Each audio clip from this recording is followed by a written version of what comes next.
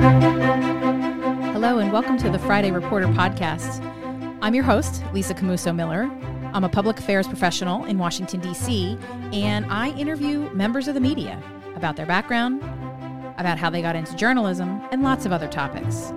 The Friday Reporter is a PR Daily podcast. Check out PR Daily for ideas, inspiration, and trends on all things public affairs, and to find the Friday Reporter podcast.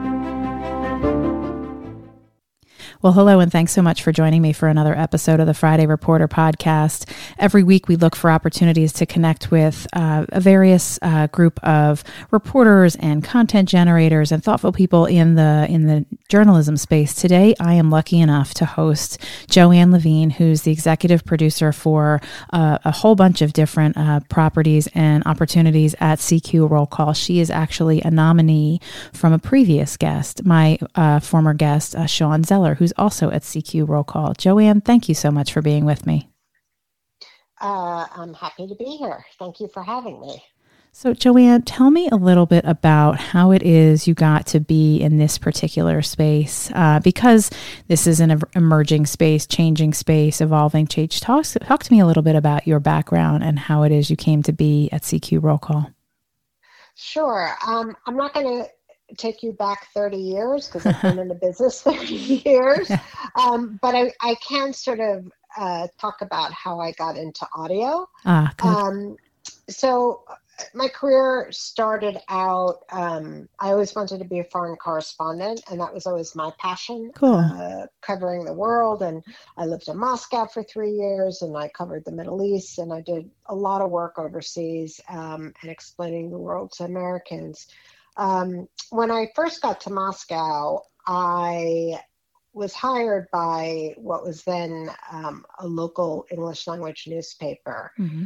But I was always, as a sort of independent freelancer at the time, I knew that if I could do television, if I could do what was then called radio and print, I was going to have more opportunities. So I would say that I called myself trimedial before there was multimedia, and I was always ambidextrous. I was really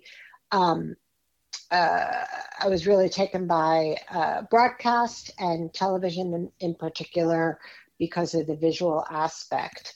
Fast forward, I worked for ABC News for about 10 years. I worked for Al Jazeera English, where I was the head of current affairs and documentary programming. I did a stint at the State Department as a senior advisor, and then was a consultant for about 6 years before I wound up here. But during that time of being on my own and sort of figuring out what is it that I really want to do, and what I've always really wanted to do is tell stories or help people tell stories. And I was really intrigued by audio. I was intrigued by audio, and quite frankly, the type of storytelling that I like to do was fewer and far between. Less and less places were doing sort of longer, in-depth stories, not just talking heads. And the place that I found that was most aligned with what I was doing at the moment was NPR. So I started there as an editor, senior editor, and then as a supervising editor for Weekend Edition. And when I joined and started working there, podcasts were just really beginning, right? I mean, they had started, but it wasn't on everyone's tip of the tongue, right? Sure.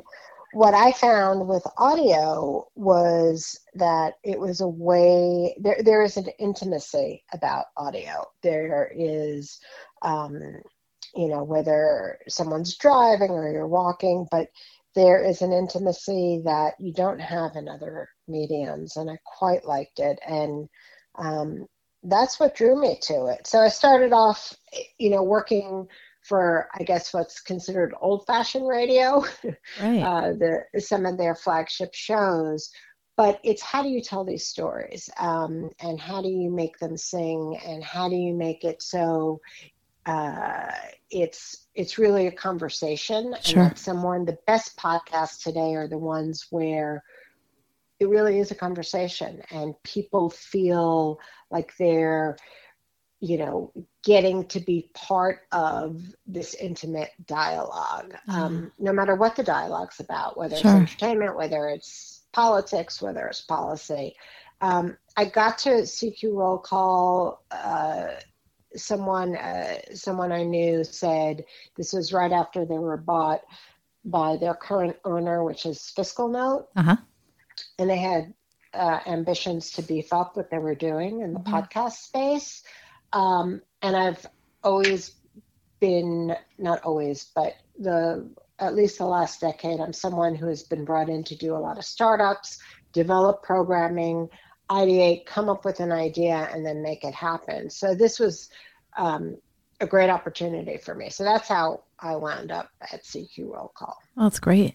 Well, I mean, and it makes a ton of sense. And I love the way you talk about that, about how it's a conversation and that's really the model that seems right now to be the one that folks are paying close attention to. It's certainly the model that this podcast follows. And so I'm grateful to know we're keeping on trend here. But I'm curious for you, because you have developed so many different kinds of products over the course of your time and how the podcast has evolved and changed.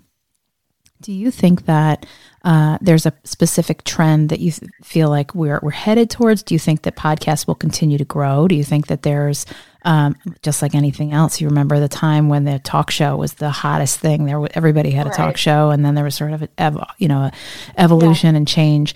How do you see the podcast? Because everybody has one now, folks like me who aren't really journalists, and then journalists have them. What kinds of trends, what kinds of new and sort of, cutting edge things are you seeing that are interesting to you as you look forward because you are coming up with new and fresh ideas all the time? Right. So, I mean, look, there is such a wide gamut, and I would call it the world of audio rather than the world of podcasting even, because first of all, anyone can do it. It's a, you have to know how to press record. Even if you elevate to a microphone, it's even a Luddite like myself, I can do it. Getting into more sophisticated storytelling that has music and lots of different voices is, there is definitely skill and art form involved in producing it. And I've been at the helm of podcasts, both for CQ Roll Call and others, where it's narrative, where we did a 6-part series. It was one of the first things we did that I innovated. It was called Oversight, and it was looking at a story. We took congressional investigations and used it as a jumping off point and told the story in a sort of a true crime fashion. And that's very different from the podcast that when the pandemic broke and, we were sent home with our computers. I remember this so clearly. Wednesday of the week in March 2020, we were like, take home your computers. I think we're going to be closing the office. Thursday was like, okay, stay home. And Friday morning, I got a call saying you need to figure something out. We want a daily podcast that deals with the coronavirus. So we innovated in terms of taking voices from the newsroom, training reporters how to sort of just tell their story in 2.5 minutes, what they were working on that day, the top stories, and sort of stitching it together. But I digress, and you asked me about trends, and I would say, I think people right now are really trying to figure out 2 things. One, how do you make money? Monetize, because look, the top selling podcasts make money because they get sponsorship and, big money sponsorship, but there are hundreds of thousands of podcasts out there. No doubt. It sort of reminds me, there was a moment where video was king, right? Yeah. And that has sort of softened a bit because the same issues is how do you monetize it? Some of the more interesting things now, and I haven't been able to figure it out, to be honest, is have you heard of the, I don't even know what to call it. It's an app. Let's call it an app. Clubhouse. Do you know Clubhouse? Yep. So that is interesting. That's sort of the latest wave where you had all these, like everyone is at the moment now trying to figure out how to get the most out of audio. Yeah. So for the purposes of people listening in too, Joanne, because you and I both, I'm like only peripherally familiar with Clubhouse, but know that it's really a sounding board. It's a place where people can drop in, set a meeting and start to talk about whatever it is they want to do for as long and as short as they want. And I also understand that all of the other social platforms are trying to figure out if that will work as an add-on to their own platforms also. So it is, anyway, it's just sort of a side note because I know I'm familiar with it, but for those who aren't familiar with Clubhouse, I have an account. I have 0.0% understanding of how it works other than that I can listen. Exactly. And I have dropped in and listened, yeah, and it can be dizzying, right? Yeah. Because there might be 20 conversations going on at once, and I think why it sort of rose to this level of recognition in the public domain is that, especially during the pandemic when people were locked up, you had some very high-profile people dropping in on these conversations. No question. So these high-profile people helped generate a lot of buzz around it. Mm-hmm. I think audio also got a boost, quite frankly, from the pandemic, whether it was podcasts or, people were locked up. You can sort of listen to audio and or a podcast or the radio as you're doing things. It's sort of, the old version of the TV on and someone cooking dinner. Yeah, talking in the background, yeah.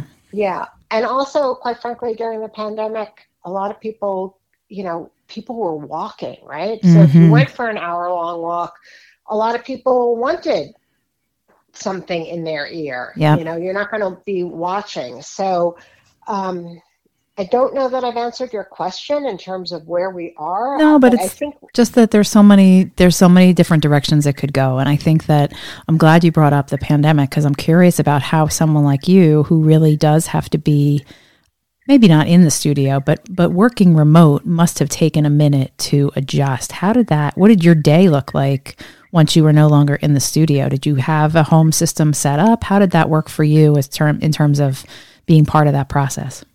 So what we did in the beginning is, we had a couple of main hosts from the newsroom, mm-hmm.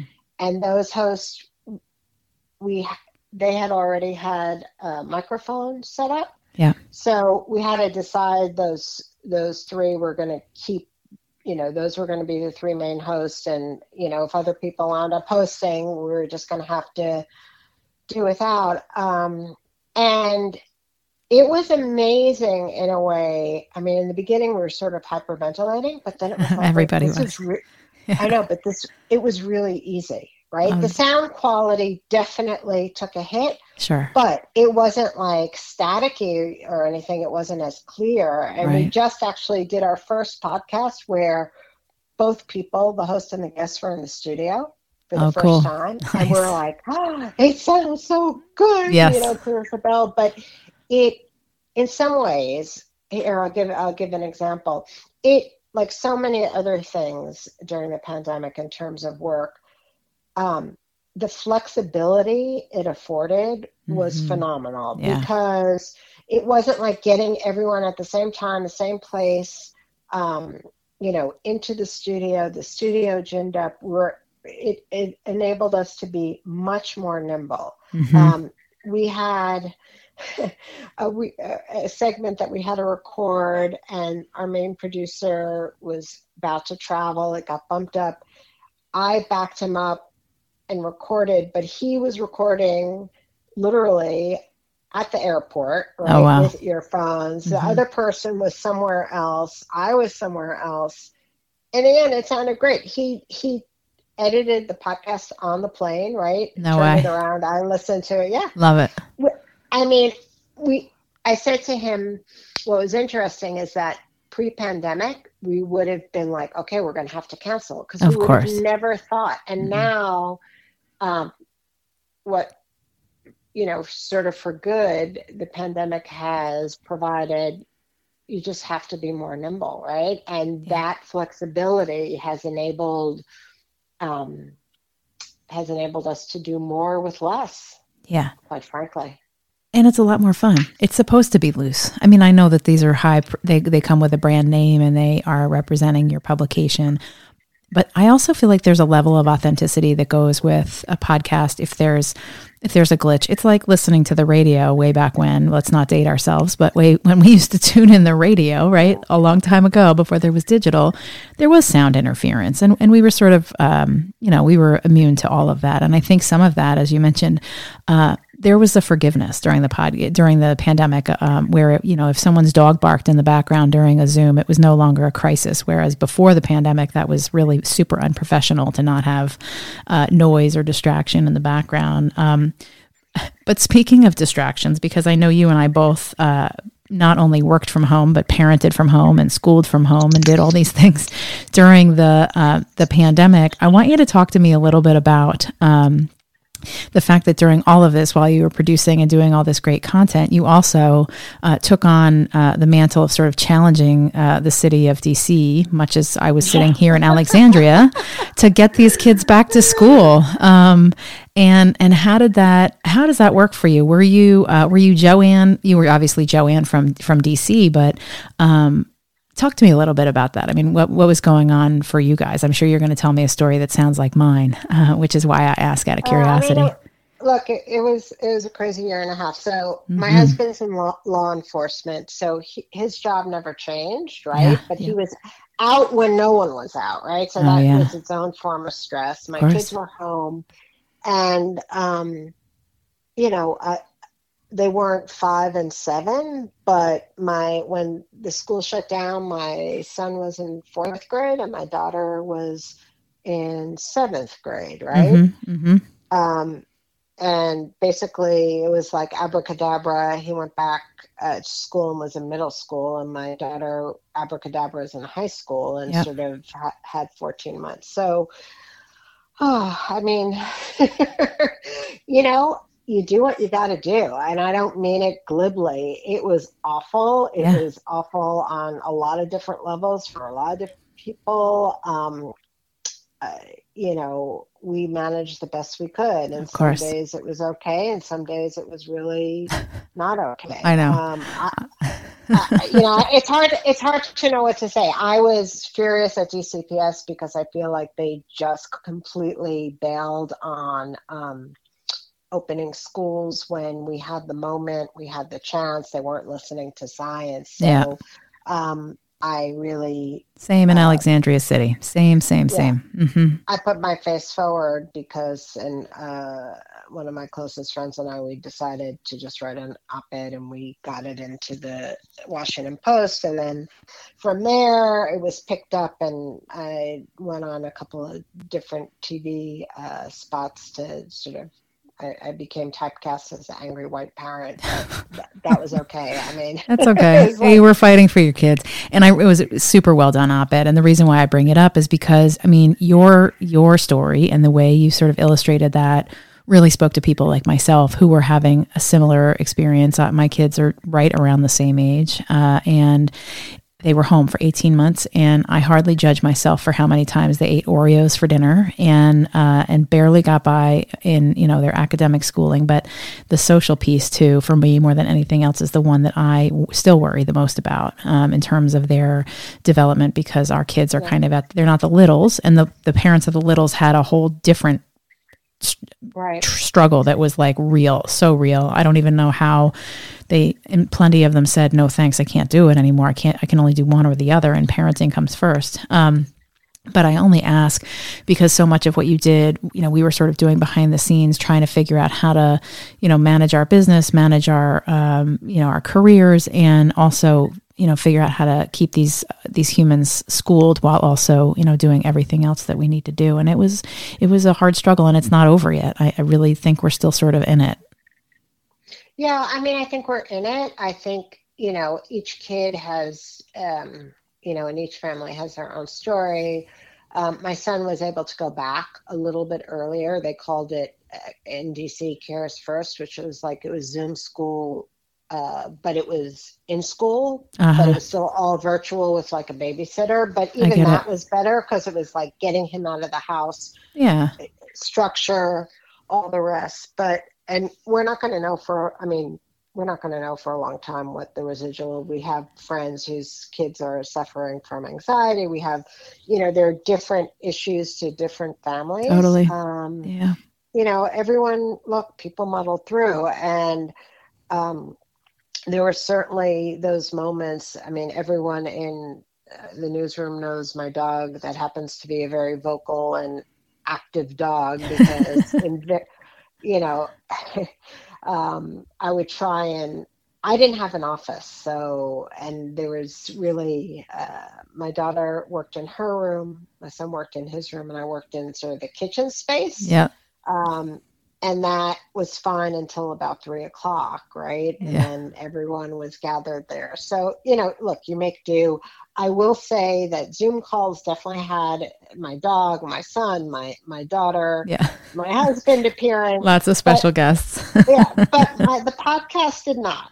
We weren't going, there's a difference. We were not going live, right? We weren't going, and there was a couple of times where we recorded and someone's dog was barking, and if the host was good, they made a joke and, it could pivot and sort of include it in. So it wasn't just this background noise, but, look, we're not out of it, but we're certainly so far ahead of where we were when I think about a year ago. I shudder, it's just. Yes, I know.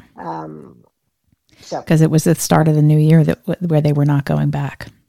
And that's where we were. I mean, we were like not going back. And it was one of those, I can't believe how short ago that feels and how like a lifetime ago that feels. It was just, it was. Please. Yeah, no, sorry. I was just going to say there are lots of residuals now. I mean, there's a teacher shortage. I don't know if you've experienced it, but there are certain classes that kids didn't have a teacher for the first 6 weeks. There's no substitutes. I mean, the pandemic, the impact of it and the ripple effects, it's going to take, a decade to reveal all itself. And I can tell you, I mean, my daughter less, but my son really suffered academically. It was big learning loss and still not caught up. And, no, same. It is what it is. We'll do the best we can, but I got to the point where at the end of last year, I was so sympathetic. He was on Zoom longer than I was. I mean, being, back-to-back Zooms for 8 hours a day, is brutal for anyone, let alone for anybody. Absolutely. And right at that age, I mean, I'm a grown up and I hate it. I still am reluctant to get on the camera when I don't have to, I don't, because I know that, everybody's got that kind of fatigue, and it's not just the kids, right? It's on the parents and it's on everybody else that's involved. It's also on the news. And I'm curious to, if we can just for a minute, pivot back to sort of content for you, only because, luckily you can get guests and they can be remote, but the Capitol has really been just this like tremendous place over the course of the last, January 6th sort of sticks out in my mind, right? As sort of a moment when there has really been a change in terms of approach to media and the connection to media. It's part of the reason why I built the podcast in the first place, because I wanted to highlight the different roles that people played and the different kinds of beats that people cover. Talk to me a little bit about, if you will, Joanne, because you do have so many programs and different platforms that you work on at your publication. Talk to me a little bit about the products that you produce. Like, tell me a little bit about what it is that programming is today, so folks know to tune in and pay attention to what you're doing. Sure. So we have scaled in some ways. I got to say, we've scaled back a little bit. There was, the pandemic. We were flat out constant. Believe it. We had a couple of weekly podcasts that we were doing. One I developed was called it was with Sean Zeller, and it was called CQ Future. And it was really this moment, like, we're in the middle of history, right? And we all knew that things were changing as we spoke, and were going to change. So we try to take different policies, different industries, and sort of go to people involved in them, experts, and sort of say, okay, what next? What's going to happen to restaurants? What's going to happen to, telehealth? What's going to happen to, that was a big breakthrough, telehealth. And that was a good one as far as I'm concerned. Recently, my daughter needed a slight checkup before a procedure. And in the past, that would have been a half day. She would have missed school. We got on a telehealth, and it was fabulous, right? Yeah. And there are some of the silver linings. So we were doing coronavirus special report, which was pretty much for a year, day in, day out, figuring out what the newsroom was covering. CQ Roll Call does what it does amazingly, but we don't want to. I can say with the podcast, I'm not trying to compete with NPR, because I'm not going to be able to, right? No, sure not. Resources and their breadth. So it was trying to figure out, like, what are the policy issues that we're covering, that we're doing differently or better or more in depth. And I got to say, like, the health team was amazing. And we had a reporter who was dedicated to covering vaccines way before the vaccine even came out. So we were, like, really ahead of the curve on that. That doesn't surprise me. You guys have had that great reputation for so long as having all these great, just tremendous policy experts. So that's awesome to know.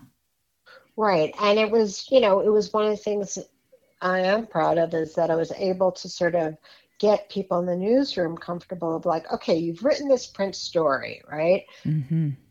Let's pretend we can see one another, and we're in a coffee shop. Tell me about the story. Like, you're talking to your mom. Tell me what the story is about. Oh, that's interesting. And it was amazing how many people really took to it. And I love that.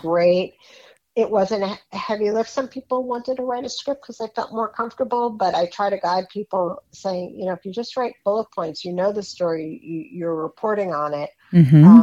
So that was great. Then I also developed, but we've put coronavirus special report to bed, which, thank God. Which makes a lot, I bet. Well, but it makes a lot of sense, because so you're actually seeing trends, and you're looking for opportunities, and you're developing content, and you're not going to ride it until it's the issue is dead. You're gonna share content that's rich and relevant. And then you're going to find a place to transition, and you're going to develop something new and fresh to keep your audience coming back. Is that right? Well, in a perfect world, yes, yeah, absolutely. Not the summer of 2020, and it took us till the fall to launch it, just because there were certain hoops. But when June occurred and Black Lives Matter really sort of peaked, if you will, and there were the protests near the White House, and I realized that there was a real gap that we were covering. There wasn't anyone looking consistently at politics and policy through the prism of race and social justice. Yeah. And there was a lot of talk in the air. That's when people started talking about DEI, diversity, equity, and inclusion. And we were covering some of it, but quite frankly, I felt like, a white man should not be helming. Yeah, absolutely. So sure. One of our columnists, who's an African-American award-winning journalist, was fabulous. So I asked her if she'd be interested in it once I got the green light. And I'm really proud of that podcast, because I feel like we're either ahead of the curve or right on the cusp of that wave. And we've done some really I can't wait to listen stories. To it. I can't wait to listen to it. I haven't heard that one. Yeah, it's equal time. And it's great. I mean, there was one, this is like a perfect example. We've gotten some very high profile people in the Washington world and in the Beltway. We've spoken twice to the chair of the COVID-19 Equity Task Force from the administration. We've spoken to the Secretary of Agriculture and Black farmers. We have spoken to, one of my favorite is we spoke to someone who is head of police union, why the law enforcement is so supportive of pre-K 3. And they really believe that pre-K 3, if there's universal pre-K 3, it will help stem crime. And I thought that's a really, a lot of people have covered law enforcement lately. A lot of people have covered, universal pre-K, but Mary, we're able to look at the slice of why that matters, and especially for communities of color. So I do think that we've made a contribution in a way that is just different and significant. And that, for me, editorially, that's my bar. I can't wait to listen to it. And I love that you're really sort of seeing, if there ever was a clearer crystal ball in Washington, I don't know that there is, but I think that you're seeing the trends and sort of trying to anticipate them and then build this great content that is just, it's exciting. It's great for people like me who is a consumer of podcasts and wants to hear more. So I'll be sure to listen in to that. Joanne, we're getting to the end at our 30-minute mark, and I wanted to pick your brain a little bit about who else in the newsroom or who else that you've worked with that you think might be a worthwhile guest for the future. So I would say Mary, who's the host of Equal Time. She's phenomenal. She's a columnist at CQ Roll Call, and she's been in this business a long time, was formerly New York Times, and awesome. Her columns are fabulous. I know if you're looking for someone, I know lots of people outside the newsroom as well, but it depends what you're looking for. Mary would be a great start. And by the way, the loop is open. So if you think of others and you bump into somebody and say, you should do that podcast, I'm right here, and I'm happy to have any recommendation from you, because I know that you're meeting with lots of really thoughtful journalists and folks every single day. Sure. If you send me an email at some point to just sort of say like what's the topic that you want to cover? Like, is it about, like you said, pitching or columns or, I'm assuming it's not always about podcasting. So if you give me just even a list of some of the themes you'd like to cover, I'm happy to. Well, because you're in the guest booking business too, so that sometimes you have to sort of think outside the box. Well, I'll do that because I could really. You've been at this for a minute, and I'd be really grateful for your perspective and thought, Joanne. I am just so glad that we had a chance to visit today. Thanks so much for being with me.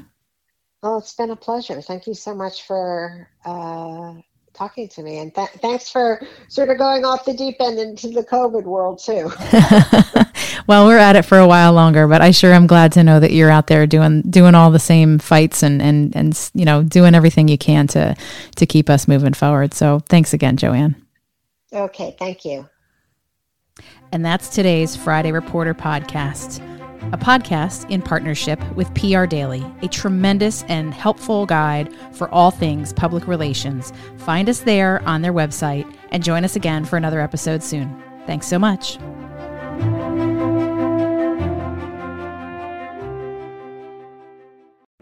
On the morning of August 1st, 1966, shots ring out from the observation deck of the clock tower on the University of Texas campus. It marks the infamous beginning of the modern era of mass shootings in America.